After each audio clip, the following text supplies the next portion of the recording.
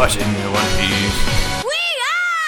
Hello and welcome back to We Are Watching One Piece. All the gamers out there gaming. I know. I bet that's the up, gamers? I bet that's our prime demographic is people who are out there getting sick headshots and kill streaks while they listen to us talk about One Piece and Robin's feet. Slayer.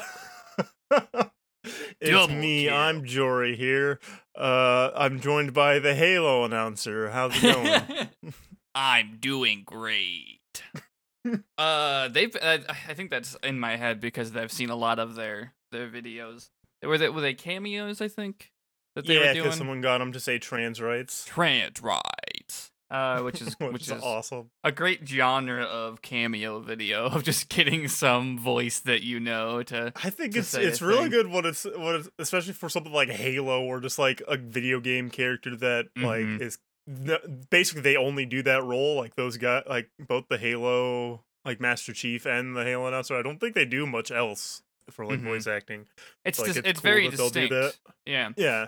I expect the voice of Solid Snake to say that kind of stuff. I don't know why David Hayter doing that doesn't like phase me in any way, but like Mhm. them Well, doing David that Hayter feels also cooler. did the my ass cheeks are alerting the guards thing. So, Yeah.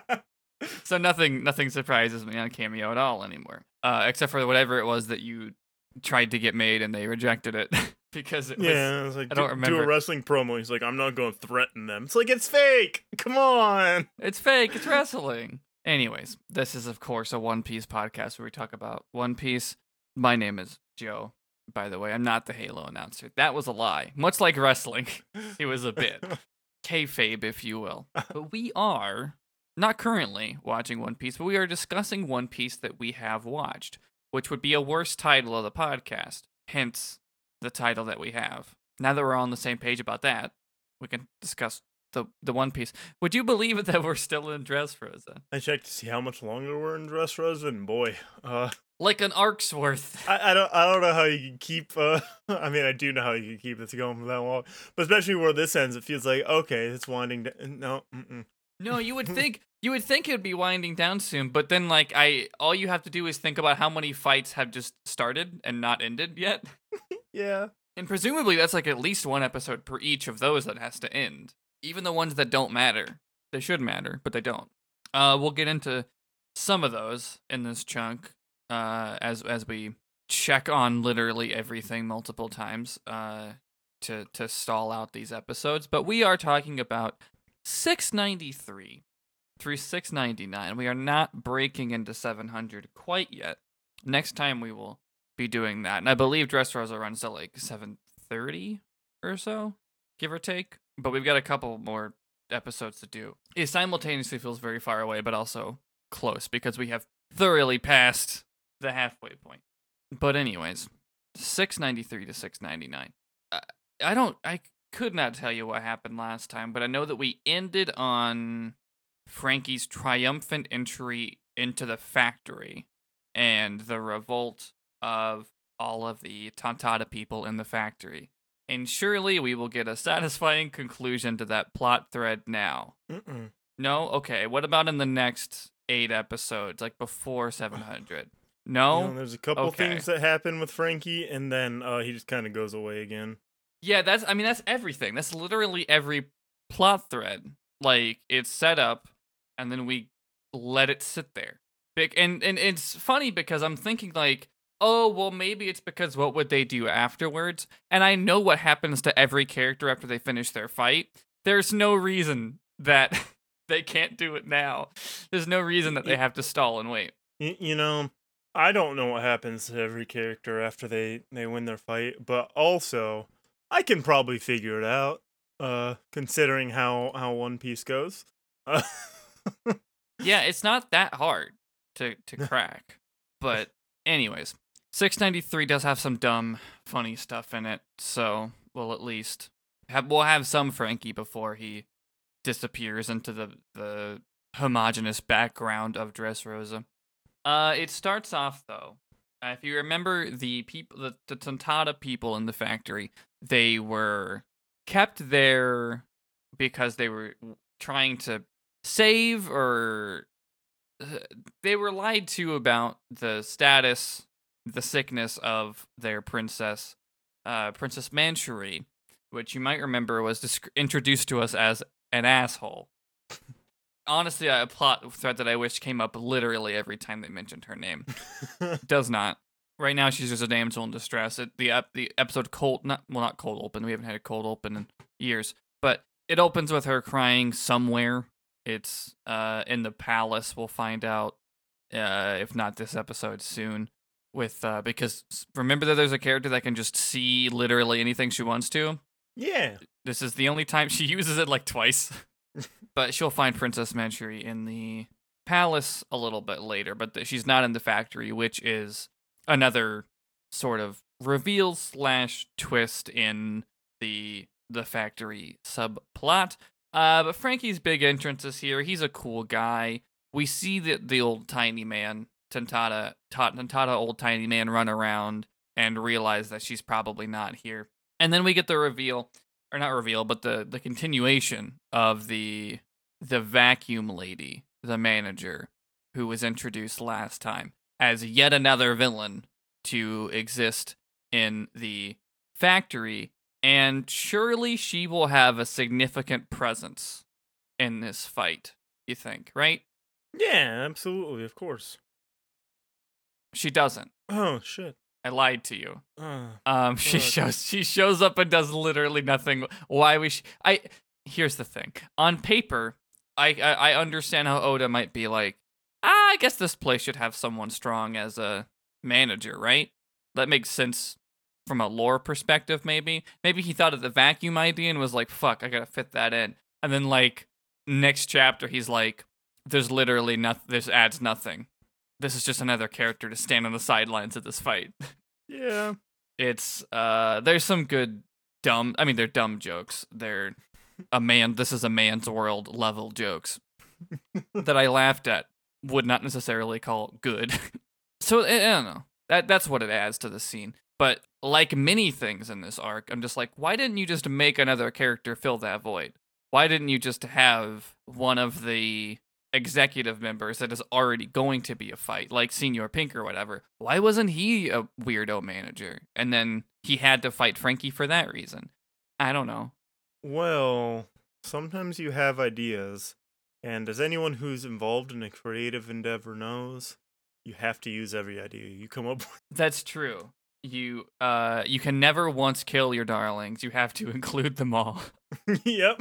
Shove them in, even if it makes the project worse. I know this. I practice this every day. That's why I don't edit our podcasts. Every single joke we've made is a banger.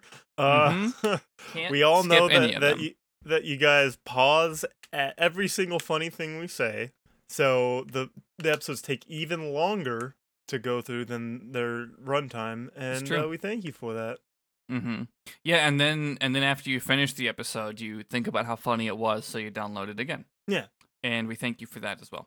And then you listen again on the Patreon feed. Anyways, all that, of course, being left in as an example of leaving in all the jokes, regardless of how good they are.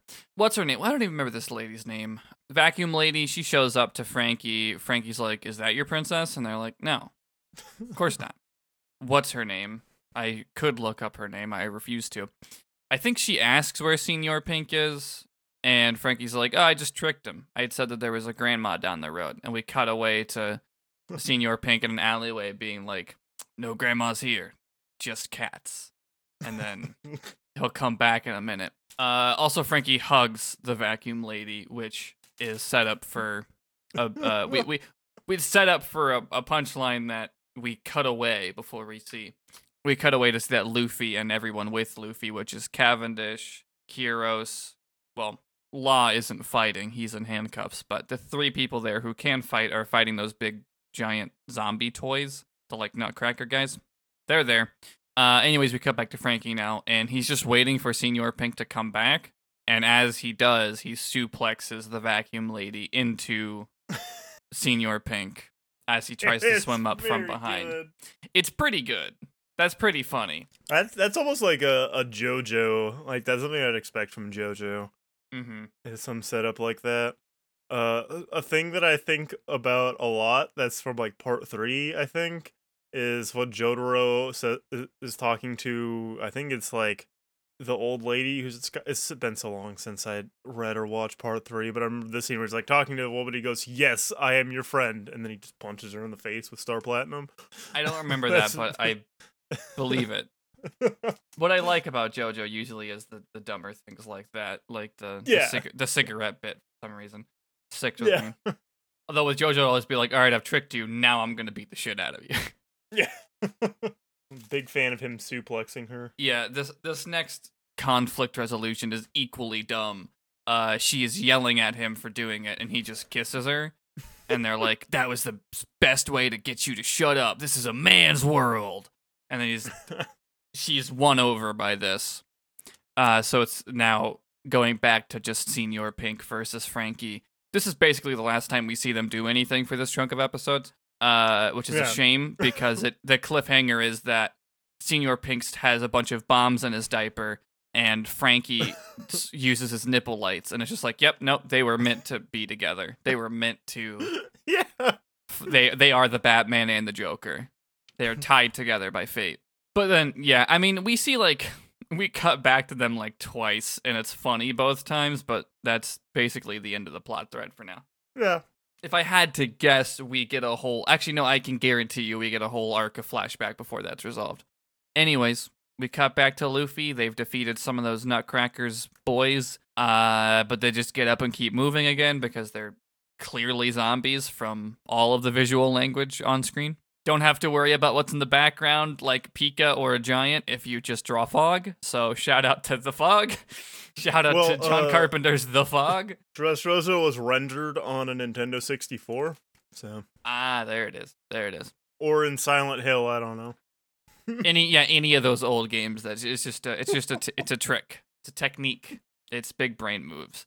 But anyways, we check on Zoro for like a split second. It's not really about Zoro. It's really showing that Robin, who else is with her, Rebecca and Bart, are getting away from Pika. They're going up to the plateaus, and they go up a couple levels, I think, because they get almost to the very top of it. Rebecca gets to the flower field in the next episode, and then some shit happens that knocks down the other two. They're moving on up. The samurais, Kanjuro and Kinemon, get up to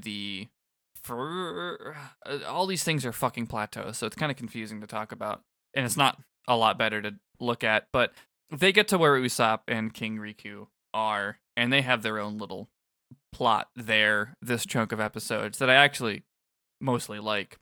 But Kanjuro is like, yeah, I helped everyone come up behind us, and Usopp's like, but they're coming to beat us up and get our bounty. But luckily, Kanjuro's net is such ass that they still have plenty of time.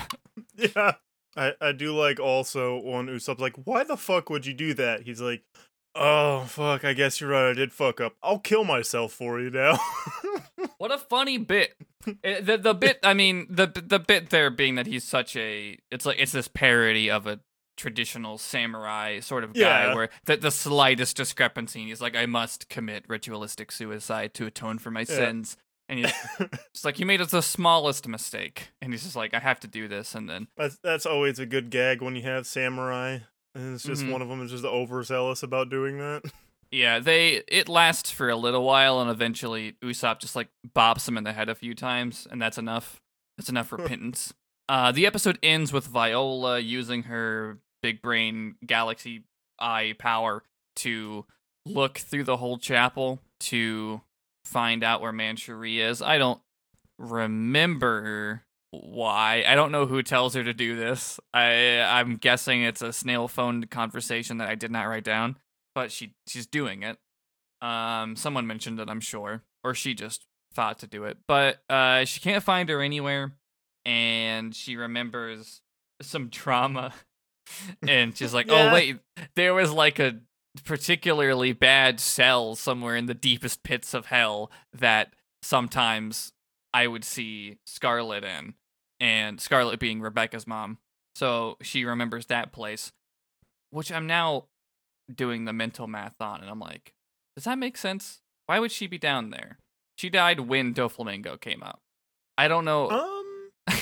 The stuff with Violet Well, was when she was it like must a kid be- kid. Yeah, it must be 'Cause she was, like, before a teen Doflamingo when shows Doflamingo- up. Yeah. But But I'm she's just- kind of like a teenager around the time Doflamingo showed up. Yeah, it's just like that makes less sense for something as Riku to do than Doflamingo, so like that's why Yeah. the wires were confused in my brain, but Well, whatever. she's not the oldest daughter, so he's more mean or something. I don't know. Yeah, I don't know. Viola's running around with the Tentata in those, and she sees Scarlet in some fucking timeout jail cell, which I assumed it would have been when Doflamingo was there because it doesn't make sense for Riku to do. But also, he told Kyros that he could just fight 100 battles and then not have a criminal record. Yeah. Riku's, not the smartest guy, I guess, not the best king. Is he the worst? Is he the worst king that isn't a bad guy that we've covered? Because like Cobra just doesn't really have much going on. No. His problems are Cobra- circumstantial because it's like drought. Yeah. I think the thing with Cobra as well is he seemed to be more involved with the common people because of his daughter being friends with just a regular boy. Mm-hmm. However, they did that weird thing with Riku where it was like, the king sure is rich, but we don't have wars. That is certainly a thing they draw attention to. At least I'm not sending my son into war zones. Can't eat, but hey. Or at least we presumably have healthcare. The king doesn't control all of the doctors on the island. Also true. That's another thing. I was thinking of other kings, and I'm like, Dalton is now the king of Drum Island, but he doesn't have anything going on. No. He's just the most normal guy. This is getting too much for One Piece, but it's making me realize I don't know if Oda understands the idea of like a self-sufficient society, which most of these islands easily could pull off, right? Especially like Drum Island. It's not that big. I honestly feel like Drum Island basically is doing that because Dalton, I don't think he does anything. I really think he's just vibing. And like, I guess if someone has a problem, he's the most qualified person to deal with it. Like, that's it. But I feel like unless the problem is medical and then they go to what's her name.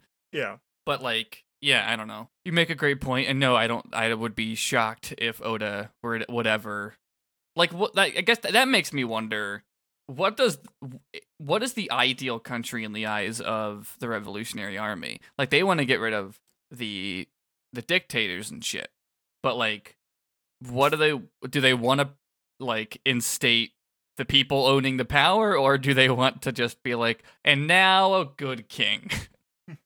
I feel like what they want more is just get rid of like the world government more so, presumably most of the bad leaders are also willing to like work alongside and want to do what the world government says with like glee. I don't know. Yeah, I don't know. We'll get into some more world politics in time. Don't worry. But we've seen it's. I get it. I don't dislike that Dressrosa is Alabasta again, but it does severely limit this conversation. It's just like, well, I don't know. It's another example of that happening again. Like, I like it as a narrative mirror. Yeah. However, I am left with more. There could have been, I think, a wider variety of world building done. But join us to do the We Are SDS, where you answer every single one of our questions. I only have one, and it's 20 months. Anyways. I only have one, and it's would Nico Robin like me, yes or no? Very curious about that one. I wonder how many of those he gets like every week. And just has to filter them out. Anyways, we move on now to 694. I've kind of bounced around some of these plot points because it makes more sense to say them together. Which I'm assuming if I were to look at the wiki pages for all these, they'd be like, it's half of this chapter and half of a different one for some reason. But anyway, 694. Robin, Rebecca, and Bart, they are kind of gliding past all of the Colosseum fighters who are still doing their shit down on the old battlefield. Bart has a very fun daydream about getting up to Luffy, and Luffy's like, he does the Shoujo Luffy voice again from this basically the same daydreams that Boa Hancock would have. Although instead of roses, it's the sunflower field that Bart is imagining. He's like, wow, Bartolomeo, I knew I needed you to come back and help us out. Only you can do this. We're best friends. We're best friends now, Bartolomeo. And yeah, Bart's crying over that. Viola calls Leo. I guess Leo is probably maybe who called her and asked about the Manchuri situation. Leo says, yeah, she's down there.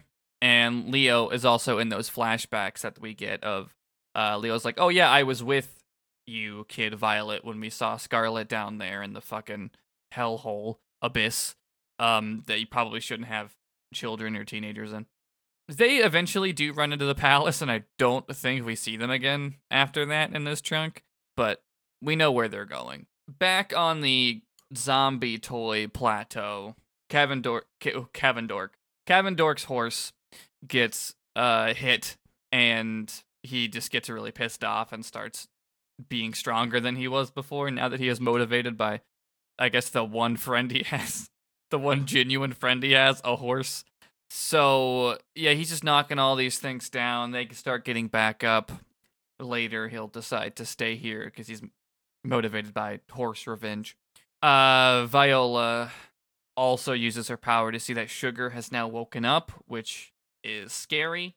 I'm assuming she's been awake for a little while because she's made these big toys. We'll learn in a little bit. What's great about Sugar, though, is that she has PTSD. We should all laugh at her trauma and her hardships because literally everything that resembles a long nose makes her scream. It's very good. I think my favorite one being, of course, the sausages. That she's just offered sausages, and she's like, "How dare you?" and she screams. What the fuck? That's. I feel like that would be her response anyway. Not like the fear part, but like, why the fuck are you bringing me this? You know I only eat grapes. I'm forever a 10-year-old. I only eat one thing. I have an all grape diet. I'm gonna die any day. Don't change this. But yeah, so she, and basically whenever someone comes near her and triggers this fight and flight, she just turns them into a big zombie toy, which later we'll see they're actually made out of multiple people. But this cool. Also makes you fear her power even more, and she can just turn you into whatever kind of toy she wants, whatever she thinks. Yeah, it's is, interesting like, that she does have a choice. Because all of the before, I guess it kind of just could have seemed random when it was just like any toy pops up. But now, yeah, that's kind of what I figured. Now or she's making like a consistent army.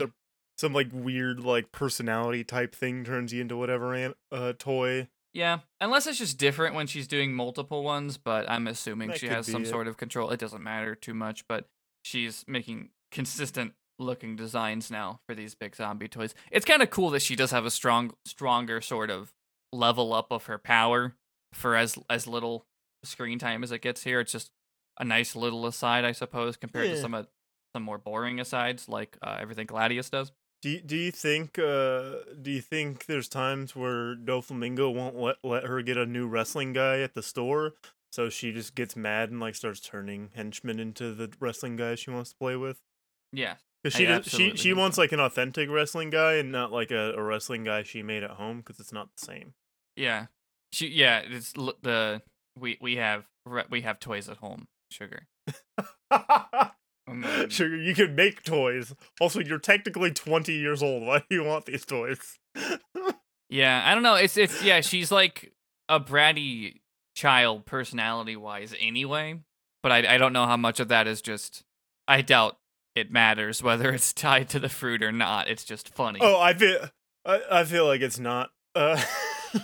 I think the joke would also be good if she was like if she was all the same. She just wasn't stuck as like a 10-year-old. I think all of this would still work really well. Yeah, I think so. It should probably have a similar vibe as like Jory Bonnie. Yeah, or Perona. Maybe that's why is like both Bonnie and Perona are kind of like bratty queens. Oh yeah, Oda knows how to make like 3 women. He's probably only met 3 women. That's also probably true. Oh shit! Is there art somewhere of Julie Bonnie making herself a 10-year-old so she can hang out and play with Sugar? That sounds cute. Oh yeah, I forgot she also is able to be a kid. Yeah. What's up with that? Oh, I'm on to you. But anyways. So she's back. She's a threat again. Sugar is still a threat. And Usopp being next to Viola is like, I got this. Which, I like the stuff that Usopp does here a lot. This is the Usopp victory that I actually like. I give him credit for. He is earning his victory from before by doing it again, but much harder.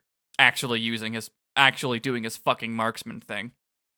He's propping up a big slingshot to try and shoot her from across the entire country, from one plateau and into the palace, and everyone's like, "You can't fucking do that. What are you talking about?" But Usopp's doing his marksman thing, so he's gonna do that. Viola's gonna use her power to help him aim, and he also asks Kanjuro to make him some ammo, and we, in a very good bit, do not see what the ammo is until it arrives at its target. But Kanjuro do something, and Kanjuro, we'll find out, is like, "Are you sure? This is fucking stupid. Why am I doing this?" I think that bit's great when it pays off. We'll get to that in a little bit. We check out some more of the Colosseum fights. They're all pretty much unimportant to mention. There is one. Well, actually, there are like two of them that have hooks, kind of. Baby 5 is fighting Sai, and all of Sai's language she is misinterpreting as romance. He is like, I'm gonna take you out, stuff like that. I can't remember any other examples, but she reads all of it as like, he needs me, and she's like falling in love with this man as he tries to kill her. I think that's a fun hook, not that engaging, and not really a real fight. Lao Ji is fighting Don Chin Jiao, so that's a grandpa fight. I think that's a fun hook for as little. I mean, it's like a B minus. I don't really want to watch it as many times as it's gone on because there's 10 fights going on, but it's something. It's an idea. It's better than most of the other things that have been happening here. Hyruden's just swinging his fists around and not in the background of any shots. Hyruden is so underutilized. Why did you put a giant in this arc? I know the answer to it because I've watched the anime already, but still. He held up Usopp after he was the god, so that's another reason. Remember how they introduced all of Doflamingo's crew? It's like, there's like a guy for every one of the Straw Hat guys to battle, and then the Straw Hats leave. Yeah, and then a bunch of them leave. Why? The Straw Hats leave because then these Colosseum fighters would have nothing to do, and they're very important. Yep. Definitely. Don't you want to have all them of them fight the bad guys? All of them are extremely important. These guys doing this would be if they did like the insane drop of like, oh yeah, all these people like join the crew as underlings. Like, I know that's not gonna happen, but like that's kind of the like feel I would get from this if like. I was watching for as it was happening and be like, oh, this making a big deal of all these fucking characters. Are they gonna get like underling crew members or something maybe? Which is a fair, I think, perception. Or it's they want to. I think it's really to draw more attention to like how inspiring Luffy and his crew are to just everyone around them. That's absolutely like the main thing here is that Luffy can kind of just get anyone to rally behind him, and the balance there is that some Straw Hats need to fuck off. There is, of course, going to be payoffs of like, hey, what were those other Straw Hats doing? And, that'll help move some plots along. So I ultimately, I think Dressrosa is a little bit of a mess. I feel like everything I've been engaging with lately, I'm like, yeah, I like all the ideas. The execution's just ass. Like, that's my review of the New World It's With You game. Is I'm like, I really love all the ideas, even if it's more on paper than in execution. And there was something else I just said that about, and now I can't remember. But I've just been thinking that for the past, 2 weeks on everything I engaged with. But that's my Dressrosa review. We can cut to the next arc now. Don't even need to get to the end of it. Those are the two fights that I really felt like had a hook, with the exception of I think Bart and Cavendish are the two most fleshed out people to come from the Colosseum, which they're the ones doing the most. Kyros doesn't really come from the Colosseum, but him and Rebecca are also kind of fleshed out because they're very integral to the politics of it all. It's just weird that this came from like a not a real Coliseum arc. It's like a half-assed Coliseum arc and just kept all the people around. And maybe could have left it in the oven a little bit longer so that way all of them got like substantial things to do. I think it's insane that Hyruden doesn't fight Pika. Like that seems like what should have happened. Whether he's teamed up with Zoro or not. It just seems like the obvious slam dunk. And said Hyruden, I don't remember if he does anything before the arc's over, but I can't think of anything. But you put a giant in Act 1, he's got to punch something else equally big in Act 3. That's my take. But yeah, Grandpa fight and Baby 5 falling in love with Sai are the two things. Gladius, the exploding guy, he knocks down Bart and Robin. Bart can't make barriers with his hands being used, so they fall down. Rebecca makes it, though. Or rather, after Robin has her hands to use, she uses her power to stop Gladius. And Rebecca gets away. Luffy uses his Gum Gum UFO again on the toys. And they're basically at the end of the plateau. They just need to go up now. Bart falls onto one of the toys, and Robin lands gracefully because she has wings whenever she wants them. Her power is a lot like Law, where it's like, this would be broken if they didn't just have to say that they had stamina. Yep. Gladius is also just here now. Robin and Bart are being like, okay, we're gonna fight here, so that way you can all run ahead, because Rebecca is past them with the key to Law's cuffs. They should have just all fallen down here, but of course not. But that's the end of 694. We go on to 695. We jump ahead to 6 minutes and 23 seconds for the title card. We get to Rebecca landing in the sunflower field. Leo and I think Cub, I think it's both of them, they run ahead into the palace to try and find their princess, Mancherie. They're gone for the foreseeable future. I have literally no idea when we check on them again. And Rebecca is having some pleasant flashbacks. She's like, oh yeah, this flower field. She's thinking about her toy soldier dad, who's actually her real dad. And then Diamante shows up and he's like, I killed your mom. Ha ha ha ha ha. So, I mean, you could have guessed that that was a fight that was going to happen again. Like, this is the most predictable thing, I think, that Diamante ends up fighting Rebecca and, spoilers, Kyros in a minute. I like that things keep happening where people are like, I know I said I was going to kill Doflamingo. And it's not that I'm letting Luffy do it. It's that I have something else pressing me right this minute. For Cavendish, it's his horse. And for Kyros, it's Diamante. And Rebecca is a woman, so she just loses a fight. But anyways, Bart does maybe one of the coolest things that he's done, and he uses his barrier to make stairs. Very good. A cool, kind of dumb, but like cool usage of his power that he can just make stairs all the way up. And Luffy's like, oh, thanks, pal, you're the best. And this gives Bart a like literal religious moment. Like he flips through like 6 different reaction jokes and then just like ascends into heaven. I would react like that if Luffy thanked me. That's true. Do you think Nico Robin will give him a hug afterwards? I hope so. I hope so too.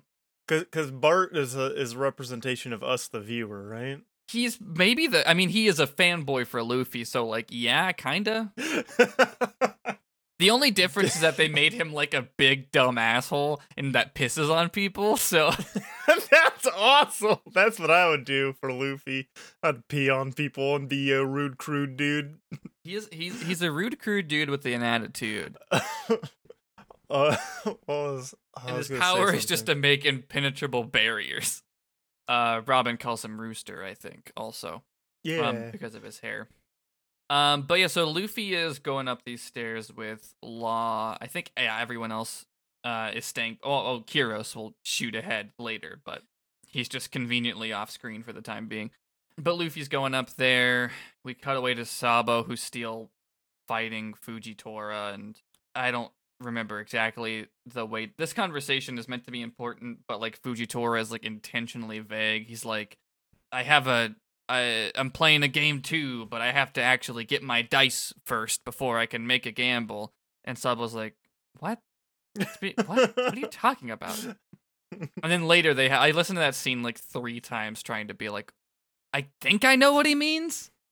And it's because he has to like let this situation play out as good as possible before he can do anything. So his gamble Yeah. that he's making is that like Doflamingo is beaten, Yeah. and he's like, I can't do it as a Marine. There's no way that the Marines come out of this situation as the heroes. So he's kind of just like betting on Luffy, even though he can't fight for Luffy. Yeah.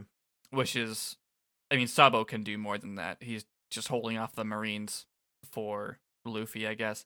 But Sabo and Fujitora come to a sort of agreement. Not in this scene, but like I think in the next episode. Diamante has a big sword in the flower field. This is where Kiros rushes past Luffy and is gonna go fight Diamante. Cavendish is staying behind to avenge his horse. Luffy's about to get like hit by Gladius's bullets, and Bart just jumps up and takes it. And they're like, "Why didn't you use your barrier?" And he's like, "I used it all. All my barriers up as the stairs right now, so I can't do anymore. So I used my face." See, I was expecting him to be like, I was just so excited to protect Luffy, I forgot. That would also be pretty good. But Cavendish decides to protect Bart while until he can use his barriers again. So they're boyfriends now.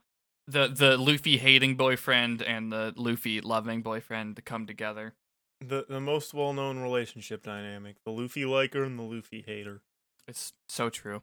I would never be in that though, because if someone hated Luffy, I would. That's just a red leave flag. them right where yeah, that's and people talking about red flag movies. What about more like red? more like red flag not liking Luffy? Yeah, exactly. I think that's an important question you got to ask someone like after like the first or second days. Like, how do you feel? What if there was a boy made of rubber? What would your feelings be on that? What would you do in this situation? Let's say it's not even a real boy made of rubber. Like you were introduced to a fictional boy made of rubber who wanted to be the king of pirates. How like if you saw that, would you be like positive on that or? They should put that. That should be one of those like Match.com questions on the profile. Luffy, yes, no. Should I get?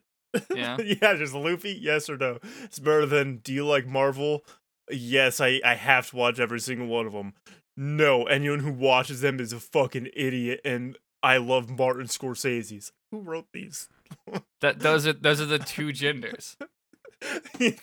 Yeah. Yeah, no, dating apps are a place with no nuance, and it's miserable. Place where, in fact, you probably could use some. No, I don't think so. And less and less nuance on every website every day. Twitter, that's a place that doesn't need nuance. No. Well, Twitter's great too because you read a sentence and someone replies to it thinking that it literally just says something else. Yeah. Which is great.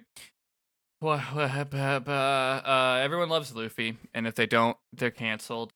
Robin's also here, by the way. I was talking about Cavendish and Bart being boyfriends, but Robin is also here helping.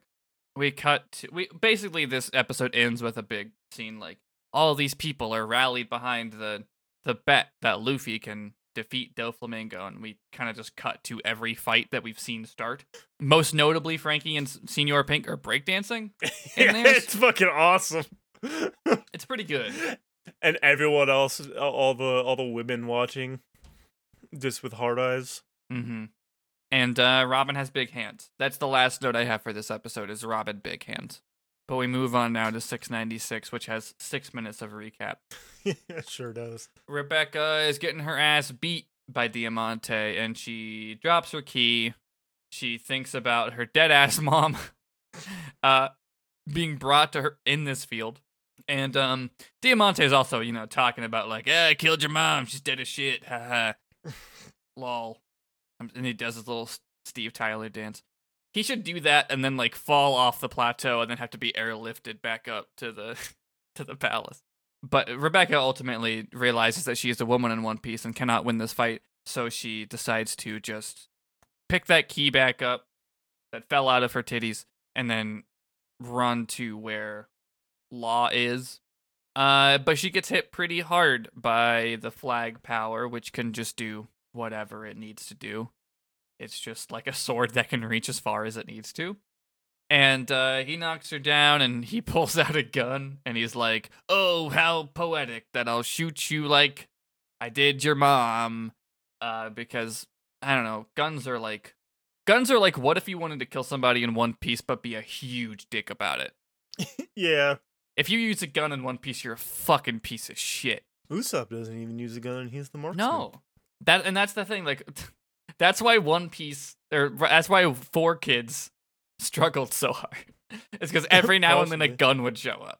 Well, I'm trying. Has anyone done an edit of Whitebeard's death, but like everyone pulls out the slingshot things? Yeah. They should do that. Anyways, Kiro shows up and well, she yells for the toy soldier to come save her, and then Kiros does show up. It's actually a pretty effective moment. I think the sword fight that he and Diamante have is pretty good looking. Yeah. I like to watch it, and then Luffy and Law are finally reaching the top of the staircase. Rebecca's like, "Hey, I have this key. Take it." And then Luffy like stretches for it, but a big toy comes up and eats them, and the show's over. Luffy's dead. Just kidding. We see that the handcuffs also fall out of the toy, and it gets just cut into pieces from the inside. This is Law's last resort, and that's it. So, something I was wondering as they're falling, I knew exactly what was gonna happen, but also, I was wondering like, what's bad if they get bit? Like they didn't get chewed up. They're just inside it now. Yeah, no, it's not What's the really worst that'll that happen? dangerous of a situation. It seems like Luffy could probably destroy it from the inside himself, but it is like, I don't know, the bare minimum of like, oh, you get to triumphantly see Law do an attack and remove his handcuffs off screen. I don't know. It's whatever. They wanted to do it in the air, I guess. Looks cool. Yeah, it looks cool. They're free. They're good to go now. They can finally fight Doflamingo. They've just been walking here. It's Lord of the Rings style. And yeah, they're gonna go into the palace. Kiros. This is also important that all these people who wanted to kill Doflamingo are like, "No, Luffy, I need you to do it." Rebecca and Kiros notably are like, "You have to be the one to go up there and beat Doflamingo." And Kiros is gonna keep fighting Diamante here. Luffy thanks Rebecca. Like Luffy stops and just like, "Oh hey, thanks Rebecca. Must be great to see your dad again. Anyways, bye." And that's when Rebecca's like, "Yeah, please kill Doflamingo for me." I like those scenes. I like the just the reaction of like, hey, aren't you glad to finally see your dad again? And it just goes to her with like wide eyes and kind of a frown. It's like without any additional context, this is really silly. Mm-hmm. Yeah, One Piece cares a lot about like people asking Luffy for help. He's not gonna He's not gonna fight battles that are like someone else's to fight. One Piece is too big for me to say that without an asterisk on it. I could be wrong about an example, but oh yeah, she calls him Lucy, and he's like, "That's not my name." And he puts on his hat, and he's like, "I'm Luffy. I'm gonna be king of the pirates." And I'm just hooting and hollering. He Yeah, said we're the all- line. He said the line. I'm shaking range. It's like he fucking said it. Ah! He's Have gotta we- be king of the pirates. There's probably like someone who's done it. Like every time a snail phone rings, it's the Simpsons scene where it's like, "Say the line, Luffy." "Hi, I'm Monkey D. Luffy. I'm gonna be king of the pirates," and then everyone cheers. He does say it at the end of every single episode. He does, and it's good every time. Is the thing about it. But anyways, yeah, Diamante tries to stop them because of course he's gonna protect Doflamingo. But Law just is like, "Poof, I'm gone now. Speedrun strats. I'm Law. I am the Law." And he also uses his power to remove some bullets from his stomach that were shot there like 100 episodes ago. Yeah, and he's like, damn, Doflamingo used lead bullets on purpose. Which I don't know what that's supposed to mean. Me either. I don't. I don't know enough about bullets. Is that worse than? I mean, what other type of? I don't know. This is One Piece. I don't know. Iron. The basically what I got from that is like, oh, he purposefully did not use bullets that would fucking kill me. I guess so. Doflamingo's got that big iron on his hip. He does. He got that big iron. Here's something scary though. Sugar is just like coming out to meet them. neither of them know what Sugar looks like. I'm surprised that Law doesn't, but I'm sure that the flashbacks line up with that. I don't know when she joins the crew. But she's walking out there and she's like mourning. She's like, I spent 10 years stocking up toys and they took it away from me. So I'm going to touch Luffy and then no one will have anything to fight for anymore. Which is kind of like a perfect, like, what if you did? Like, everyone rallies behind Luffy because he's this perfect, beautiful boy. What if you just made everyone forget about him? Like, no one would win anymore. Period. That would make me wonder, like, what the fuck would happen with some of what they all like forget their own bond. Like that's what's like fucked up about this. Is, like, how much of Luffy's interconnecting thread would, like, how would they be able to contextualize I think the bond of the Straw Hats? My guess is they would all still remember they're trying to beat Doflamingo. Maybe the Straw Hats would just be like, yeah, it's weird that we've never had a captain. I don't know. Like, I don't think they would think Zoro's the captain or something. They were just, I don't know. And they partnered with Law. But I'm sure that's the thing that it's very weird what everyone just makes these weird leaps when they forget people. And obviously it's a temporary threat anyway, because it's not like One Piece would actually do that. But Usopp is still waiting on his ammo from Kanjuro. And in the next episode, 697, it's done. Usopp wraps it up in grass off screen, so you don't see what it is. And he's going to shoot it by the end of this episode. That's basically this whole episode is Usopp trying to shoot Sugar with this thing. Law and Luffy are just kind of like talking about plans, like their method of attack before they go up there. But Viola's like, oh, Sugar's coming. Riku, Tank, and Hack. I'm sure all those names are super familiar. You know exactly who I'm talking about. They are going to stop all of the villagers who are coming up to capture them. But Riku's very specific about, like, they're my villager. They're like my people of my country. Do not hurt them. Just stop them so Usopp can do his marksman thing. And they all end up getting tied up by the end of this as well. Law is like, who's this bratty child? Get away from me. And Luffy's like, nah, she seems nice. Oh, she's offering me food. We're best friends now. He wants to try these grapes. Law's would be like, fuck off, kid. Like, well, that's the thing. Also, Law's like, you're here? Fuck off. No, like, I don't trust you. How the fuck did a kid get up here? Because she comes over crying. She's like, where's my mommy? Where's my daddy? And Law's like, fuck that. Come on. We're about to fight the fucking god of Dressrosa. Leave me alone. But Luffy's an idiot. So he does not see through that. He's like, it's a kid. What would she do? Which is fair. I imagine that's how Sugar has gotten a lot of toys made in her time. And also, she's particularly good at being like, this man with 20 bags under his eyes is being mean to me. So Luffy is like, it's okay. But you know, I can relate to the Law there. I know everyone thinks I'm being mean to them because I just got, like, fucking checked luggage bags under my eyes. Mm-hmm. Happens. It just happens to us all. Especially when you have friends in other time zones. It just destroys the face. Yeah.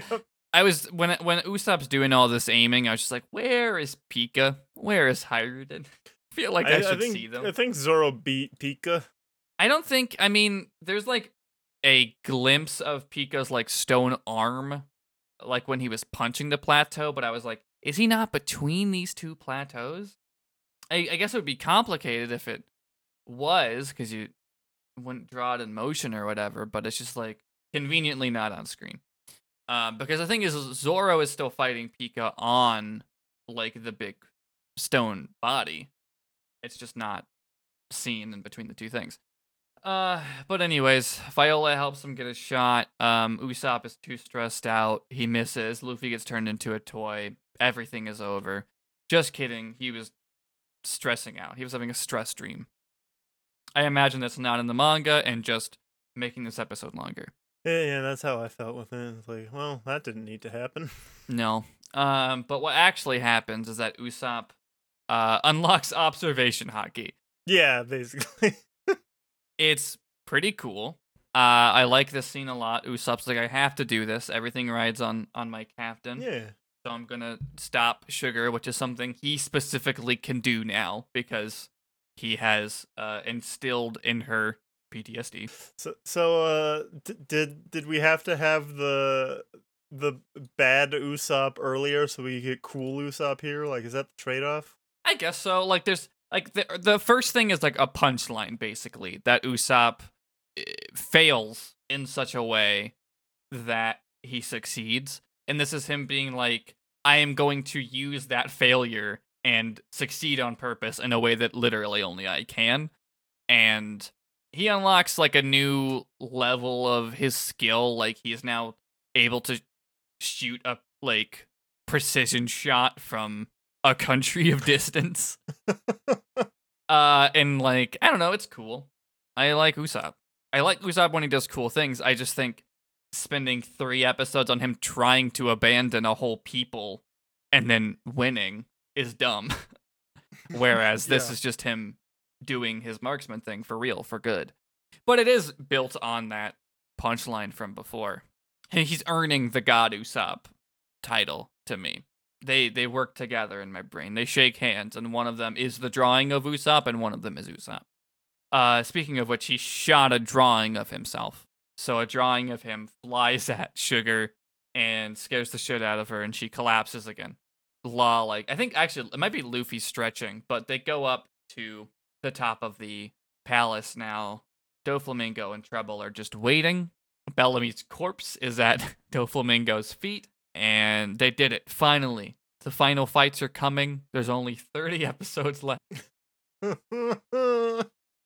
Defeating Sugar also stops all of the zombie toys from that other plateau, which means there's now like 3 people up against Gladius. 698. This is where it's shown that the big toys were actually made of multiple people. We go back up to the palace though. Treble fucking sucks. His whole existence is to be annoying. He's very good at it. I thought we were done with the Goop Man. No, he's the right-hand man of Doflamingo. It feels like Pika should be the right-hand man, but like Pika or Diamante, one of the two. Yeah, but like Diamante has to fight Kyros, and they do it in the Sunflower Field because of, all the obvious reasons. Storytelling. And Pika has his whole giant stone deal where Zoro is.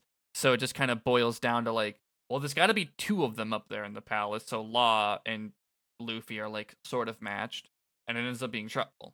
Which, Treble seems to be this weird, just like, asshole agitator, which works narratively. He's just like, it's just like, oh, this Goop Man ends up being the second person here. Weird. Like, I'm much more engaged with the Bellamy in this scene than I am with the Treble in this scene. The trouble with Treble. He exists. End of video essay that I made. Anyways, Luffy notices Bellamy's corpse there on the floor, and he's like, hey, that's my friend Bellamy. We're friends. And Doflamingo's like, yeah, I assigned him to kill you, but he failed. So now I'm gonna punish him by using his body to kill you. And Bellamy is like sobbing and crying. And he's like, Luffy, I'm asking you as a friend to put an end to me. Luffy like goes to kick at Doflamingo, and Doflamingo just puts Bellamy's face in the way as a shield. That's fucked up. Yeah, it's fuck. Doflamingo, bad guy. But yeah, Treble, it just exists to aggravate them. So he's like, oh, you kicked your friend. Over and over again. You sounded just like him. I'm trying to get cast as a voice actor when Treble comes back in Wano 2, the sequel to Wano. Well, Doflamingo says, I guess I'm assuming he means this situation because I just wrote it and now I don't remember. But Doflamingo says that he's reminded of 13 years ago. And Law's like, yeah, I'm here because of what you did 13 years ago, fucker. I'm mad at you. Doflamingo's like, well, if that didn't happen 13 years ago, you would be my right-hand man, Law. And you'll get answers to these questions. Of course you will. They wouldn't say them if you didn't. That's why there's no questions around Zoro, is because there's no answers. If there were answers, and we would get flashbacks for Zoro, there would be questions. That's true, yeah, that's a good point. One Piece is not subtle. I'd hope not, if it's running on this long, I don't want subtlety. It is for young boys, primarily. So, anyways, dastardly setup, I guess, of, what happened between them? Wait 2 episodes and you'll start to find out. He makes another string clone By that I of course mean Doflamingo. Now it looks distinct. They make it like glow with like pink energy rather than make it look exactly the same because now there's no longer a mystery around it, which I think is a good call. But yeah, so Law is fighting the fake Doflamingo. Luffy is fighting puppeteered Bellamy. Why is Treble here? There's reasons for Treble to be here narratively, but it's annoying. Anyways, guess what? All the Coliseum fighters are still doing the exact same things they were doing the last time we saw them. Back to Luffy. He cannot bring himself to fight Bellamy. He considers him a friend now. You get flashbacks of like every interaction they've had. There hasn't been a whole lot of them. No, that's why you can fit all of them in a 5-minute flashback in this episode. But Luffy is like, I'm gonna do our secret move now, and he runs at Law, and he's gonna do a Red Hawk and on Law, and Law's like, this was literally the only thing we had planned. Why are you doing it now? It's too early for this. But Law, of course, has to follow through, or else he gets punched. So what he does is swap himself and Doflamingo at the last second. That's really good. It's an incredible move. I love watching it.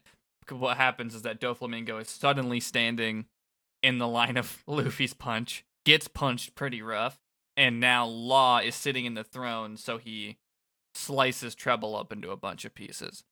Specifically, I think he says I think it's radio knife or something is the name of the move. Yeah, because I looked it up to see if that's like an actual thing in surgery. No, it's not. They made it up because it sounds cool. Fucking can't believe it. But it's a different cut that we'll see explained in the next episode. Our last episode to talk about today, 699.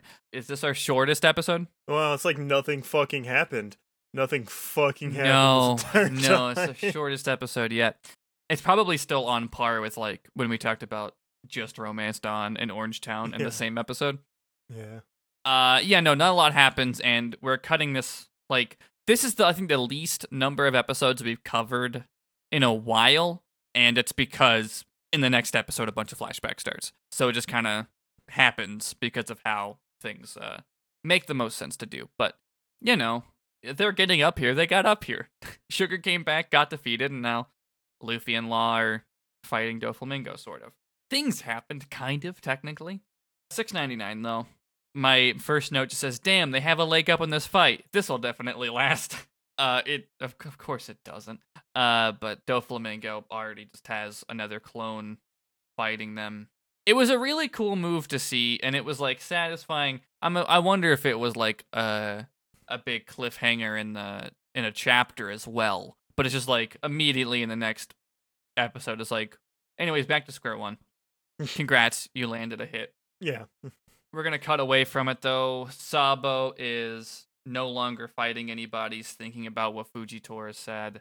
And Koala's like, hey, fucko, we got work to do.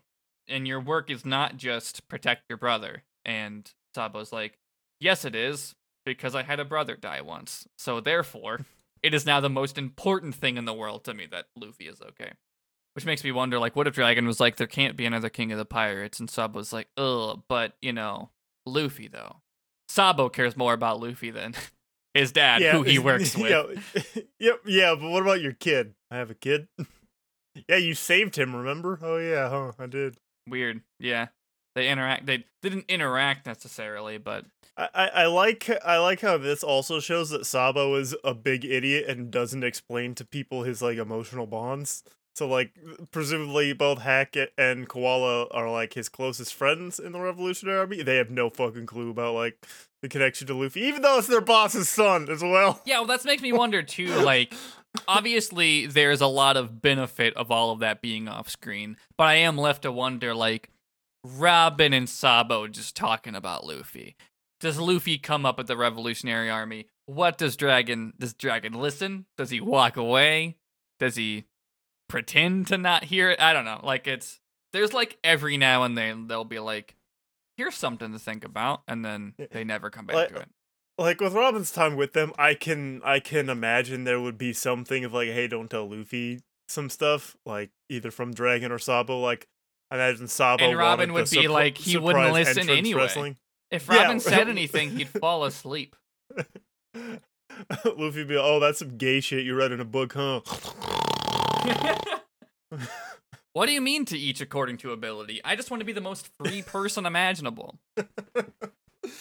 Luffy is like the epitome of like, no, I don't know how to read theory. I just think everyone should eat. Yeah. I don't need a book to tell me that. No. And Robin's like, but anyways, here's like 6 books you can read. No, Robin knows better than to recommend it. They're just on the same side. It's just solidarity there. But anyways, yeah, you're right about Sabo. I don't know how close he is with Hack. It's just like that's the team here, is that those 3 people. Hack ends up sticking with everybody. Like, he's like sticking with King Riku instead. So I don't really know. But I think it's cool that the other Revolutionary Army person here is a fishman, especially considering Koala Yeah. is here. Have we seen her do anything yet? Like, I don't think we've seen her fight anybody, have we? Not really, no. I know she was like looking around in some ships, like doing investigation. She but I don't- found guns. yeah, I think she beat some people up there, but I don't know if it was significant. But anyways, I like Koala. I'm glad that she's back, and this is how she's back. I like that of all the things that happened in the Fishman Island backstory, Koala is the person most radicalized. Jinbei's just like, I guess I'll stay a pirate, and Koala grows up to be in the Revolutionary Army. Anyways, yeah, there seems to be like some, maybe it's a flashback, but Sabo seemed to have like a real conversation about Fujitora about like the people of Dressrosa and their situation. Keeping them safe is the top priority, and the optics of the Marines. This episode kind of ends on cliffhanger of what Fujitora is gonna do, but it's kind of obvious that what side he's on in the grand scheme of things, in a different way than Smoker was in Alabasta. You know, comparable, even if a little different. They're different characters, at least. They have different ways to deal with their personal idea of justice versus the requirements of their job being called justice. All the people on that first plateau with Riku and Usopp have been tied up now by the random broom squad who are just trying to tie them up and stop Doflamingo's game because they're idiots and think that'll work. But then some more pirates get up here and they're like, oh, no, we were going to kill them for the bounty. But all these people with brooms can't fucking do anything about it. I think Riku just escapes. I think Riku just, like, I don't know, flexes the ropes off or something because he's just, like, escaped and now fighting the pirates and protecting his town or country goers again, his Dressrosians. Hack and Tank get freed and help as well. And now the townspeople are like, what the fuck were we doing?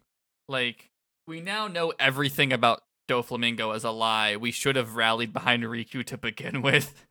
Yeah. But I don't know. It's a confusing, rough time. For them, I guess. Who knows? Anyways, Fujitora shows up. And he's like, we're all making the same gamble today, gamers. Luffy being the gamble. Because that's also Riku's whole deal right now. Is like, I'm really putting everything on the hopes that Luffy defeats Doflamingo. Because, I don't know, none of us are going to fucking do it. I wonder if Fujitora could. I would love to see them fight for real. But Fujitora cannot. Because, I don't know, he's a rule follower. Anyways, Luffy is hitting some punches on Doflamingo over there.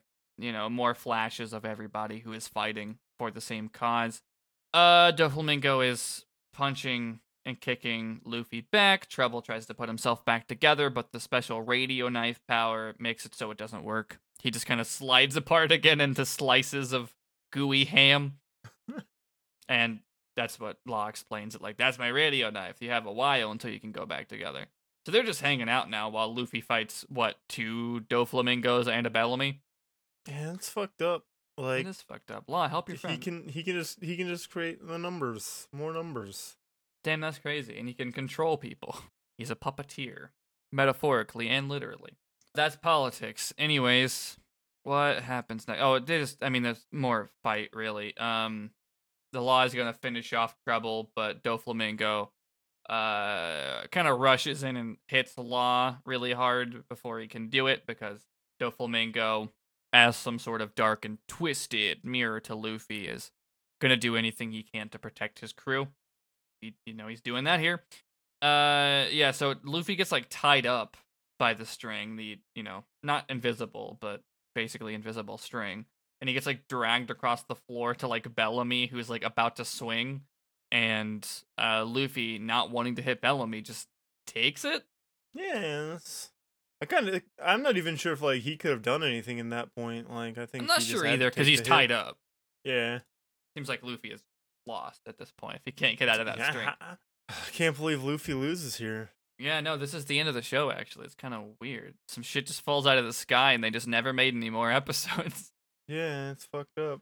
But we'll cover the last few minutes, I guess. Doflamingo's like, hey, I'm a celestial dragon. When I was a child, I was shamed for this, and my dad thought, hey, what if we just gave up our power of being the most powerful family in the world? So I killed my dad. I was 10 years old, and I went to the government, and I was like, give me that power back. And they were like, no, so I'm going to destroy the world. There's part of his story where I got it, even though they showed the kids being shitty. I too would be mad if I had like a comfortable life and my dad was like, let's go live like the regular people. And then your entire time like that is everyone's like, they were celestial dragons, fucking kill them. So you go from having a good time to a bad time. But I would not cut my dad's head off and take it to the dragons. First off, I'm gonna stop you in saying comfortable life is not an accurate description. If you were like one of the 10 most powerful families in the world and had literal, I mean, the thing is that what they sell this is that Daddy Doflamingo was like a good guy. I don't think he was like a slave owner necessarily, but he still kind of had the power of all these other people who did. And you know, Doflamingo, Don Quixote, just kind of has 10 years of childhood being pampered his whole life, and then the dad's like, I don't really believe in this whole thing, I'm gonna step down.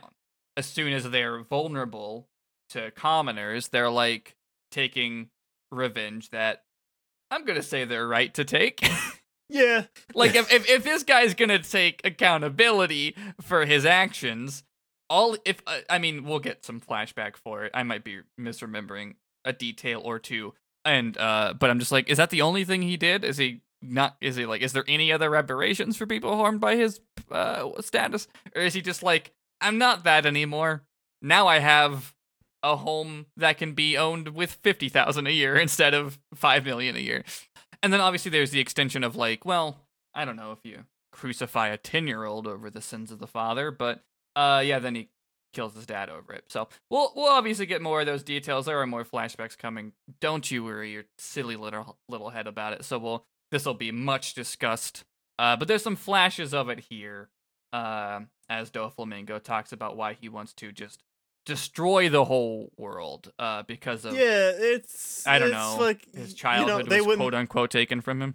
They wouldn't let me back in after I brought them my father's severed head.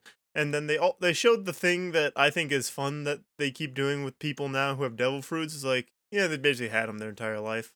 There's some like visuals that imply he used his fucking string to cut off his dad's head, and I just think it's fun that he's just always been a string boy.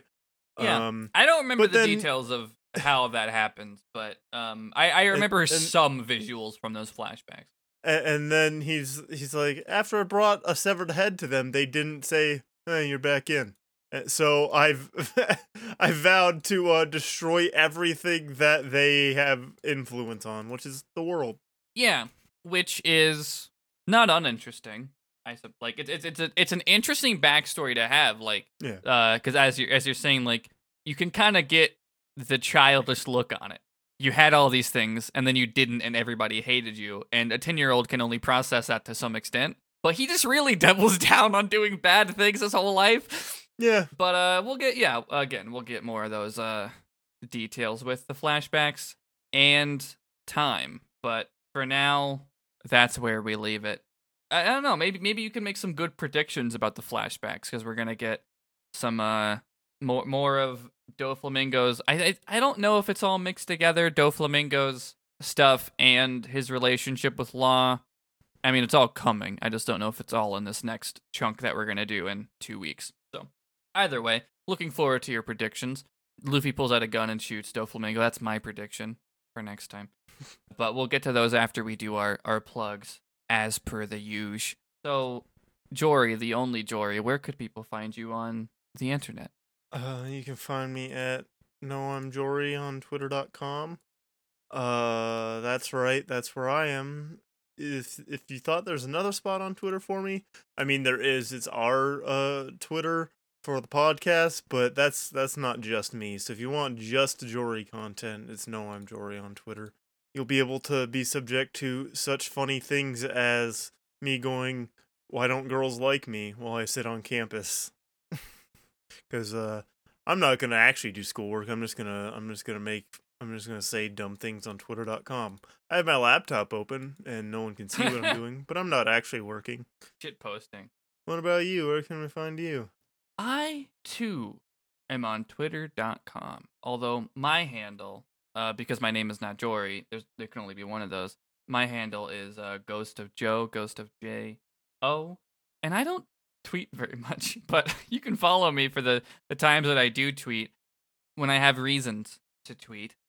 I'll plug another podcast that I'm on. It's called Got It Memorized, which is at its heart a Kingdom Hearts recap podcast, but we've done all the Kingdom Hearts there is to do. So we are currently doing Neo: The World Ends with You because we did the first game, because it's tied into Kingdom Hearts in some interesting ways.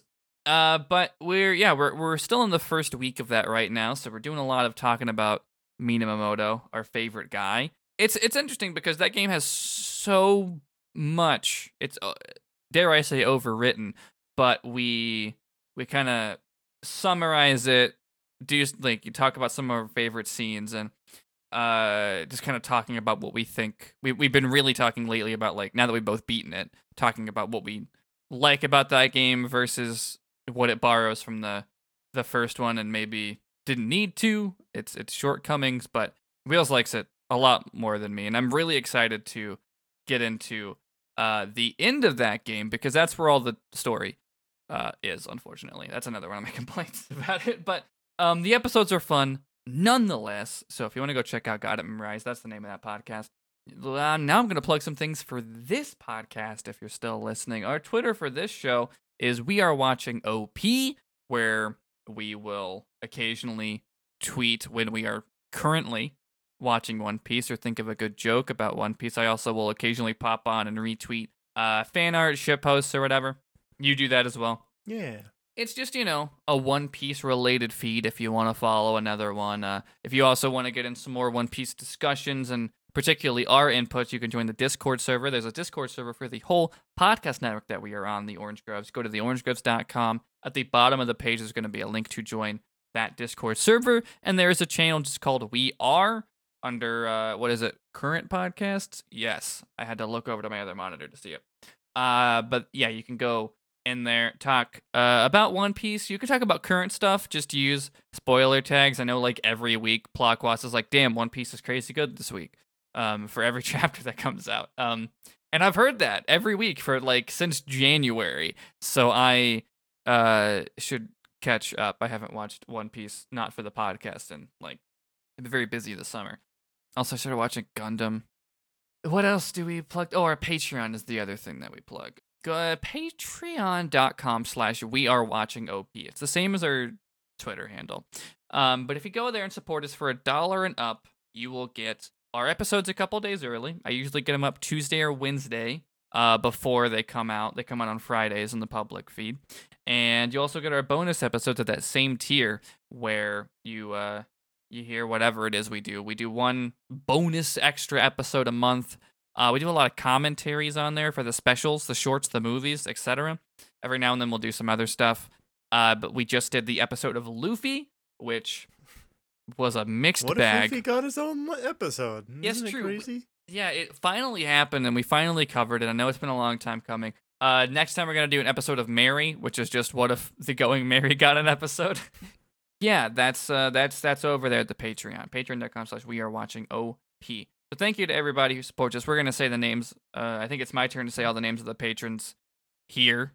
Thank you to Adam B, Adam W, Andrew, Anton, Anxious Dust, Ashok, Becca Ben, Captain Moki, Chad, Clueless Wanderer, Connor, Damien, Deus Equus, Endless Moon, Eric V, Gage Hayden, Heidi, Jay Harkins, Fooney, Jalen S, Jamie Ziz, Joe D, Cat F, Ken, Kyle, Logan, Lucas, Luke, Maddie, Mallory, Mark, Marcus, Martin, Matthew, Mick Foley 299, Morgan, Paulina, Peter, Rim, Riley, Ratsters, Roger, Ryan, Snowy Scales, Stella, Stephen K, Stephen P, switching to page 2 of the patrons, Tony, Trey, and, of course, Veda Key.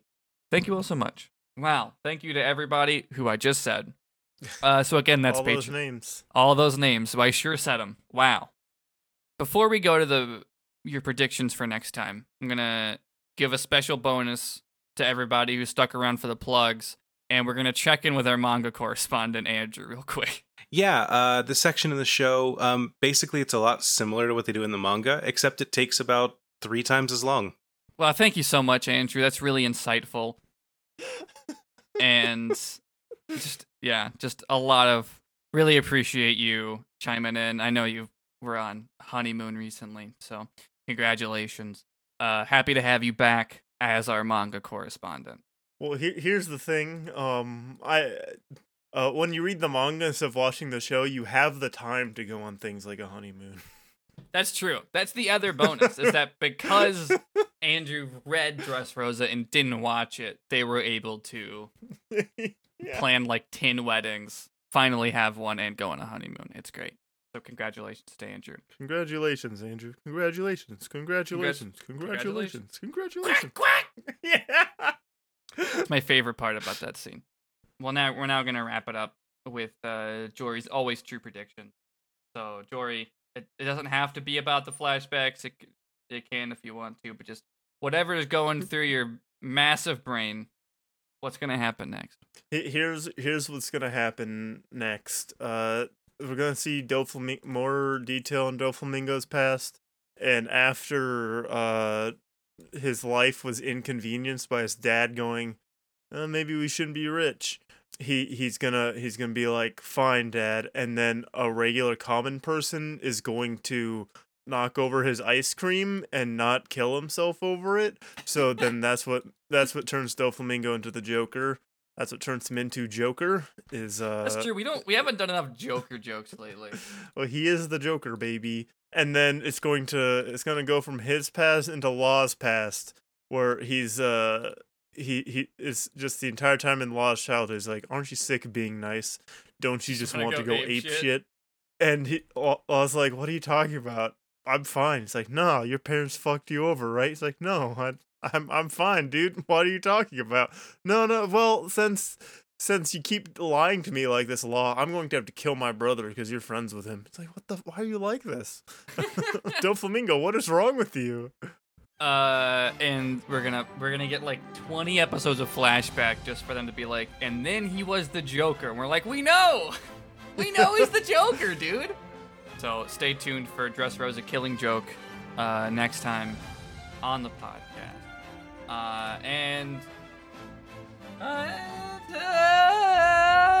next time, to be continued.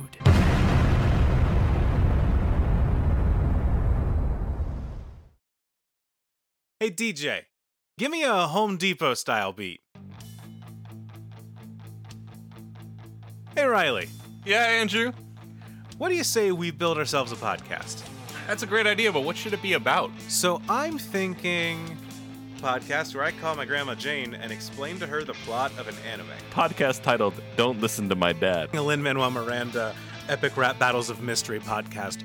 What if we call it the Podcast Minds? There but for the grace of Pod Go We, and it comes out every Friday. Riley, I want you to know that we're trying to make podcasts and not weapons here. What's the difference?